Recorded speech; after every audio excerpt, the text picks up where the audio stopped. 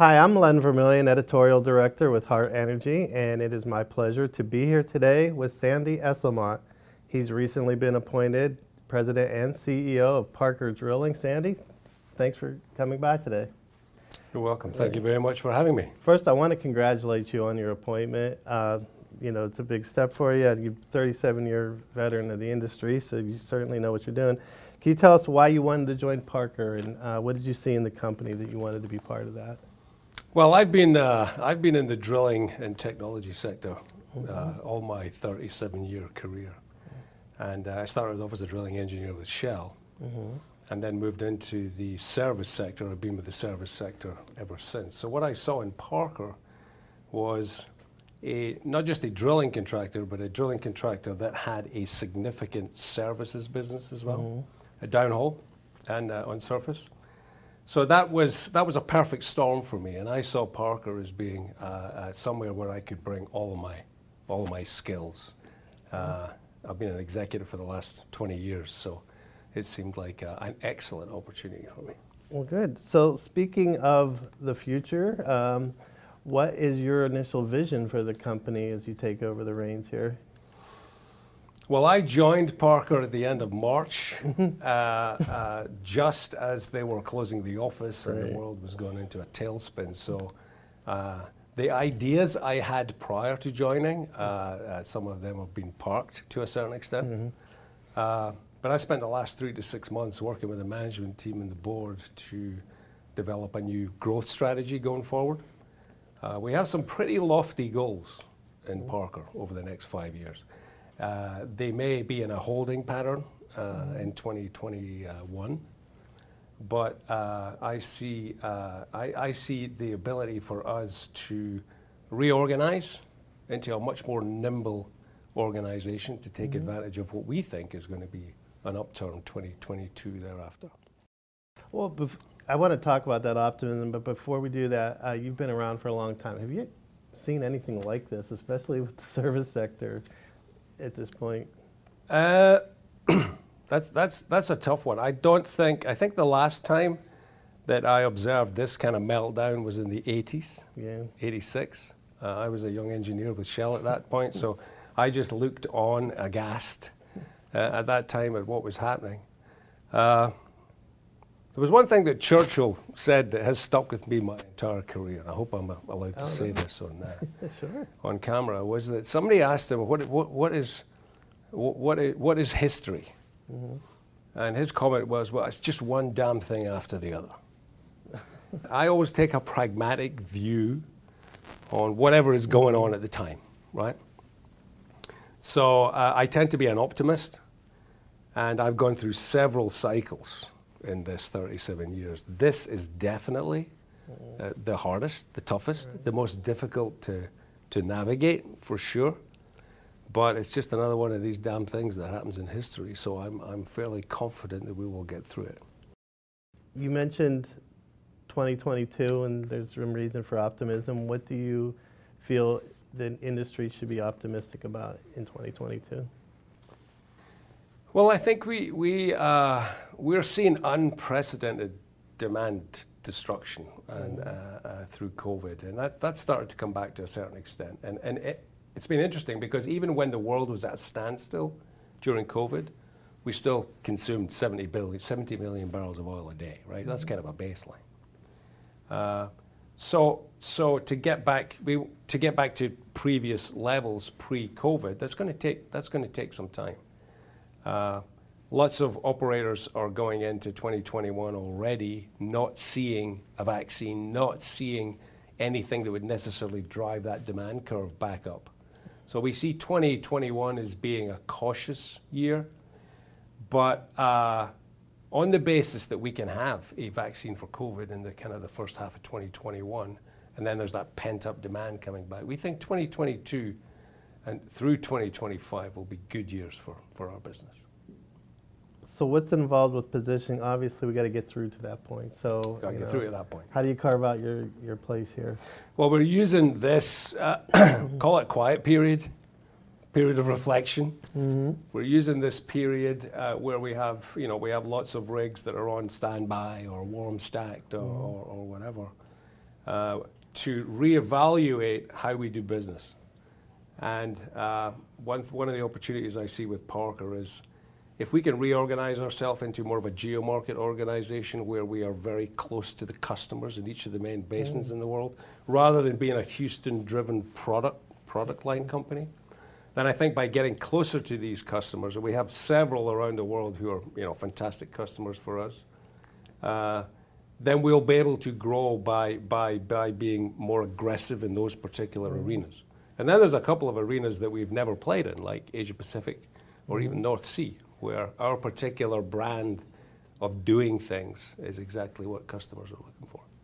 Well, to follow on that, how do you get closer to those areas? Are we talking like an expansion or Not so much an expansion, but a kind of a retooling in that we have more business development and technical sales professionals close to the customer in these regions. Okay, I see. So rather than kind of puppeteering this thing from Houston, we're going to have various centers around the world that will be able to be in the same time zone, even to the extent of speaking the same language with these customers. Makes sense. So what about technology? We're always interested in that. I've heard a lot about how technology will play a role in really helping service companies in innovation, I guess. When I say technology, I'm talking innovation. Are you putting money into that or any kind of effort? I shouldn't say money. There's not a lot of money to put into anything these days. There's definitely a If I learned one thing, it's caution. not ask a CEO about money. So we'll go. But to go back to the question, what kind of role will innovation play in getting us through all this? Well, I think innovation will play a huge role. If you remember before, we were concerned about the great crew change, where we were going to run out of people, and then we were concerned about where we were going to run out of oil.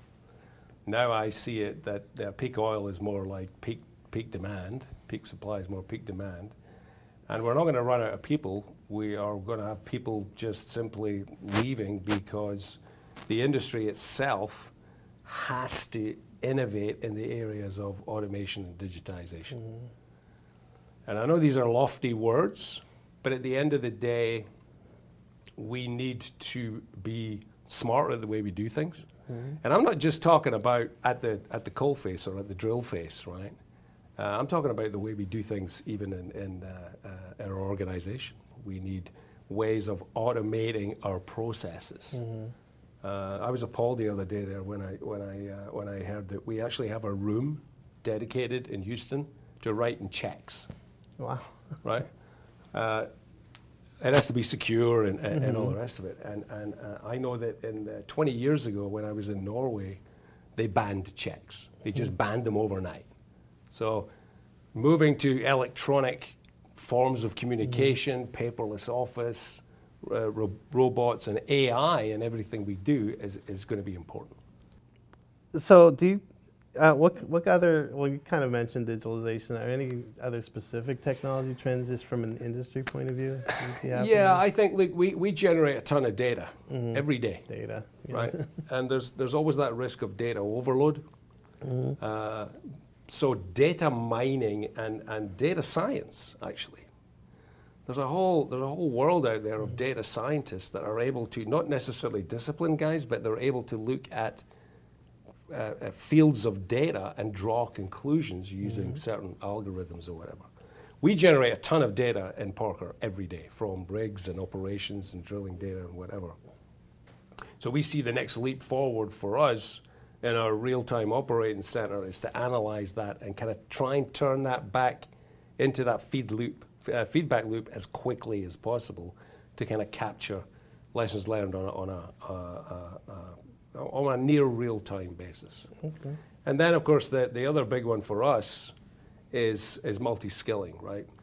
And as we all understand that people are bringing people in this industry is a challenge, and also from a safety aspect, there's clearly drives from the operators to reduce incidents and accidents, whatever. We see the possibility for more automation in that particular area. So that's the areas we're focusing on, automation and digitization. Okay. Throughout this year, we've heard a lot about where the next opportunities will be for companies. If production is pulled back, will service companies have opportunities in the shale basins where they'd have to go overseas? Where is the business opportunity in the future, do you think? Well, we're quite lucky at Parker in that some 75–80% of our business is international. We do see opportunities here in the U.S., specific opportunities here in the U.S. On the services side of things and on the equipment rental. But we're very much focused on in the international arena. That's where Parker has kind of made its name. So opportunities for that overseas, as I said before, are in a couple of basins that we're not in today. But we also want to be proactive on geothermal. And we want to be proactive in well abandonment, two areas that we haven't focused on up to date. It's been very much on the drilling and the well construction side of things. So if you look at the whole environmental aspect, geothermal, obviously clean energy, but they still need wells. And so we're looking at partnerships in that area. And then there's the well abandonment, which is obviously reducing the likelihood of leaking oil wells and whatever. So we also hear a lot about ESG these days and going forward. So I'll ask you in two parts, really. What's Parker doing in that regard, and how do you help the operators you work with meet their needs for ESG as a service company? Yeah, ESG has gained a significant prominence in Parker, specifically since I came on board.